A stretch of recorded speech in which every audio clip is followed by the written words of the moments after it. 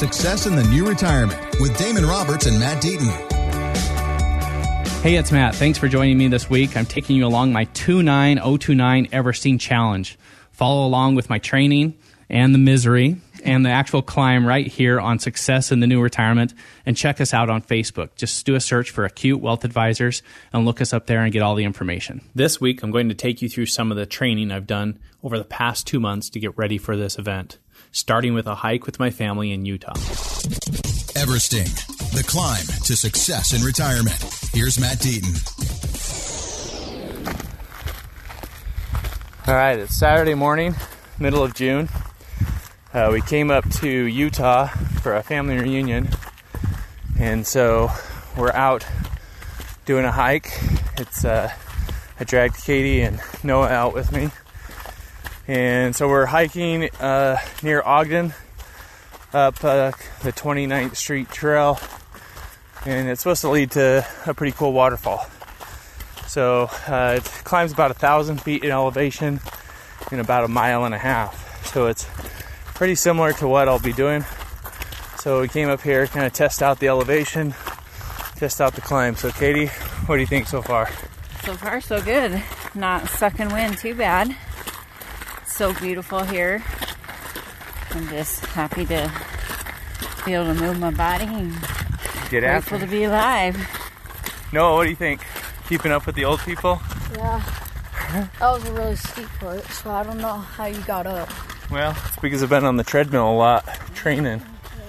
All right, so we'll take some pictures when we get to the top and check in, see how it is.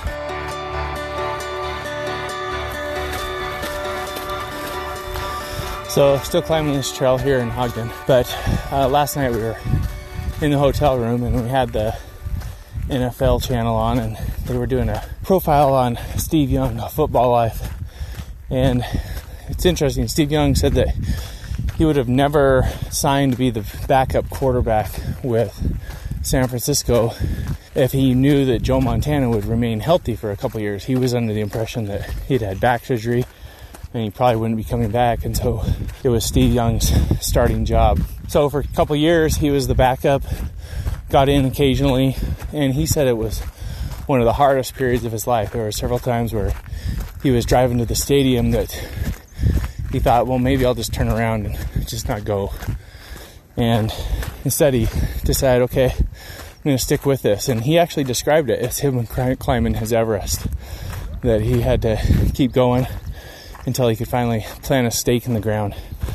And that happened a couple years later when he finally won a Super Bowl with the 49ers and kind of got that monkey off his back and got out of the shadow of Joe Montana. But it was kind of an interesting analogy that he would make that comparison to Everest, that, you know, you think, oh, pro football player, he's got it all together, everything's great, that, you know, he still faced his challenges every day.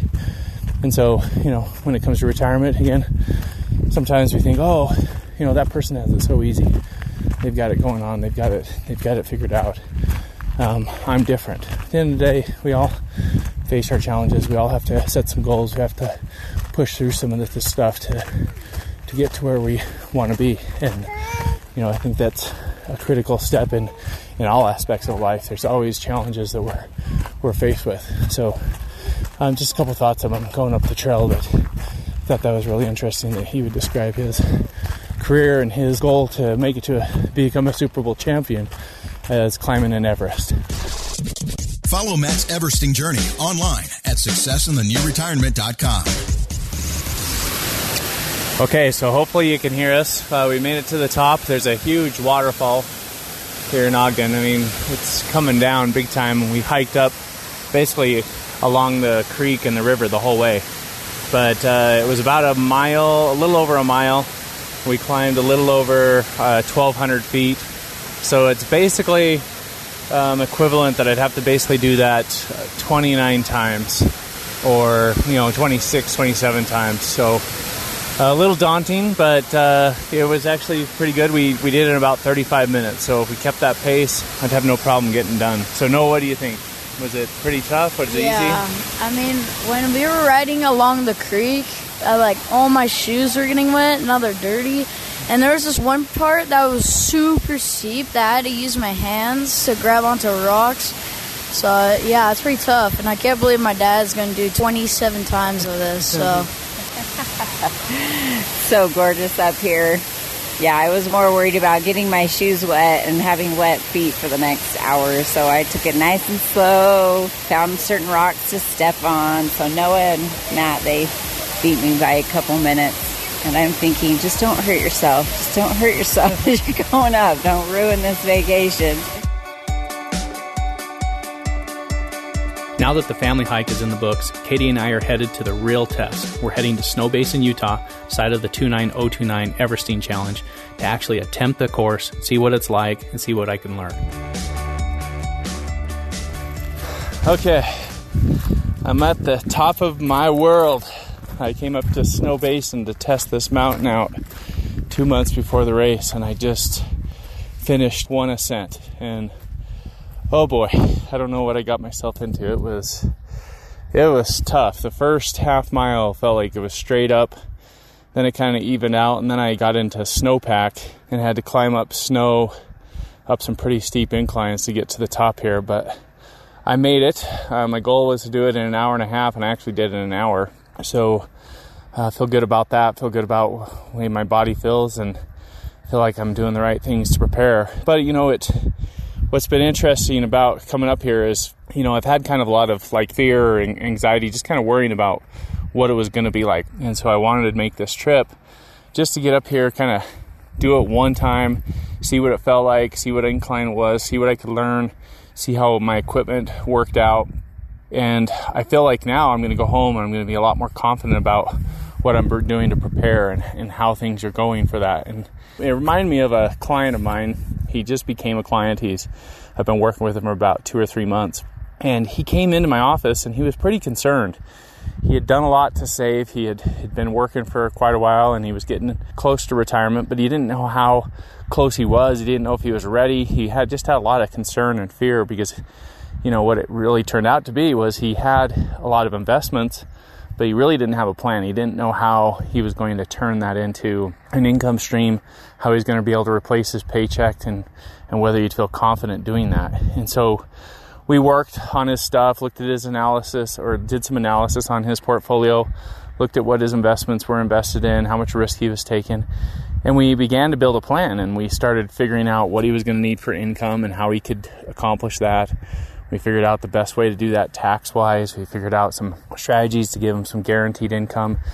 And you could kind of see the relief come across his face as we were putting this plan together. And what was awesome is I went and met with him just a couple weeks ago to kind of review his accounts. It had been about a month and a half since we got everything in place. And he walked in with a big smile on his face and he says, "Well, I've been retired for a week now." And total shock. I mean, this is a guy that thought, I'm 3 or 4 years out before I feel like I could be confident in being retired. And all of a sudden he's saying he's done and he's retired. And I think that is 100% due to the fact that he has a plan, that he knows what he's doing. He knows that he's got enough and that it's going to be able to last him and his wife for as long as they need it.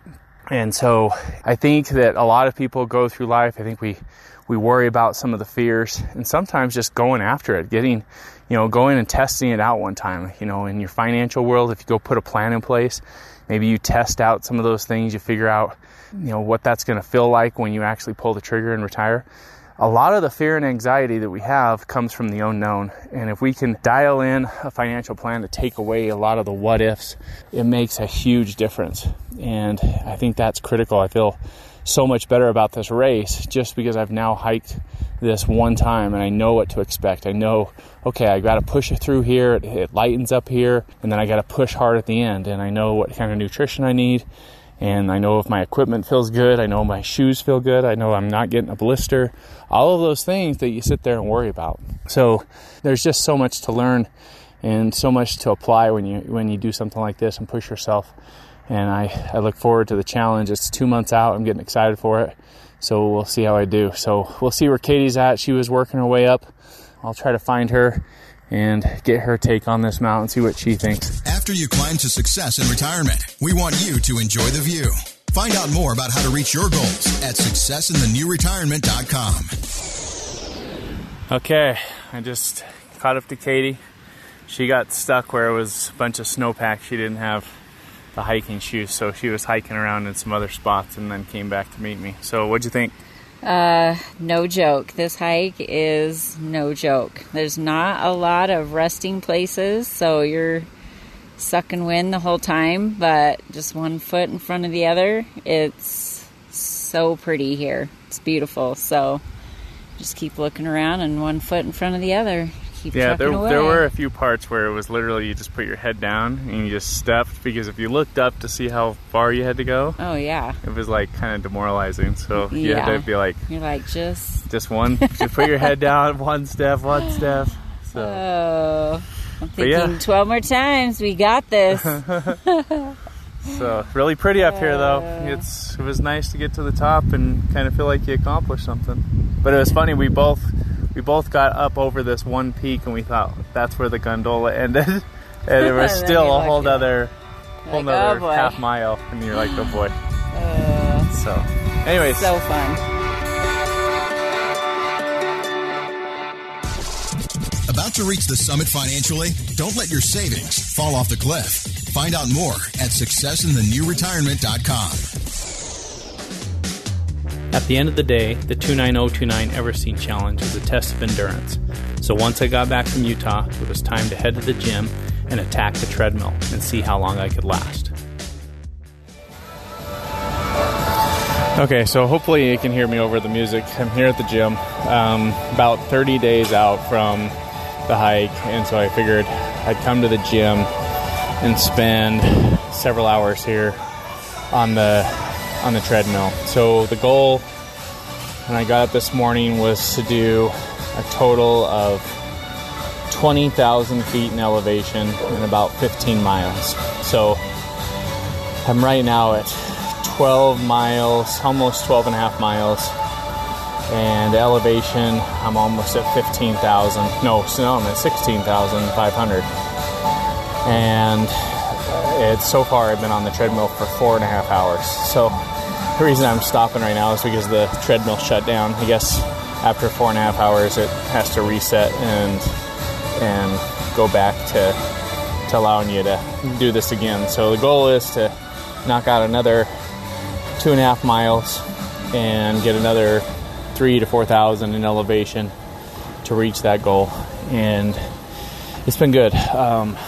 Really hard to push through towards the end here. My legs are starting to give out, but it's been good. I've been able to test some of my equipment. I found that the moleskin and some of the blister stuff that I have is not sticking, but my compression socks are working great. I haven't had any blisters anywhere else, and my shoes are doing good. So I'm feeling like I'm prepared. I'm getting there, but it is nice to kind of go through a trial run where I'm basically doing close to like 2/3 of the elevation and a good portion of that distance I'll have to cover. So feeling pretty good. So the plan is for the next 30 days to just do some light workouts, stay in shape, but keep my legs fresh, let them recover. I'm sure after this workout, I'm probably going to, feeling like I have dead legs for probably a good week.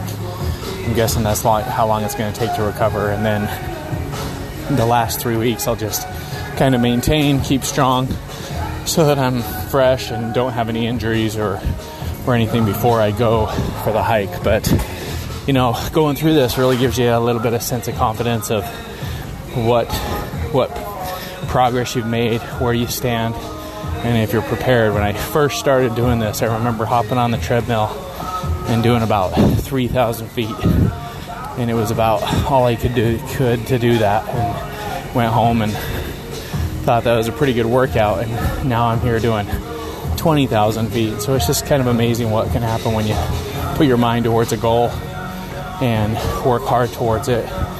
And I feel like I'm in a good spot to be able to make up all 13 times and achieve my goal of Everesting, but we'll see how that all goes. And excited for what the next 30 days holds and what it's going to be like to be on the mountain and actually doing it. Okay, Matt, so I'm exhausted after listening to your latest training session. How long were you on there? How far did you go? I need some stats here. You're the numbers guy. Okay, so this is the stats. I sent this text to my wife right when I got done. And so it was 15 miles. I did 20,000 feet in elevation. I was on the treadmill for 6.5 hours and burned just under 7,000 calories. Wow. Did you go pig out after that? No, what was crazy is I felt like, it was so good to do that because I feel like I'm really prepared now because literally I ate while I was on the treadmill.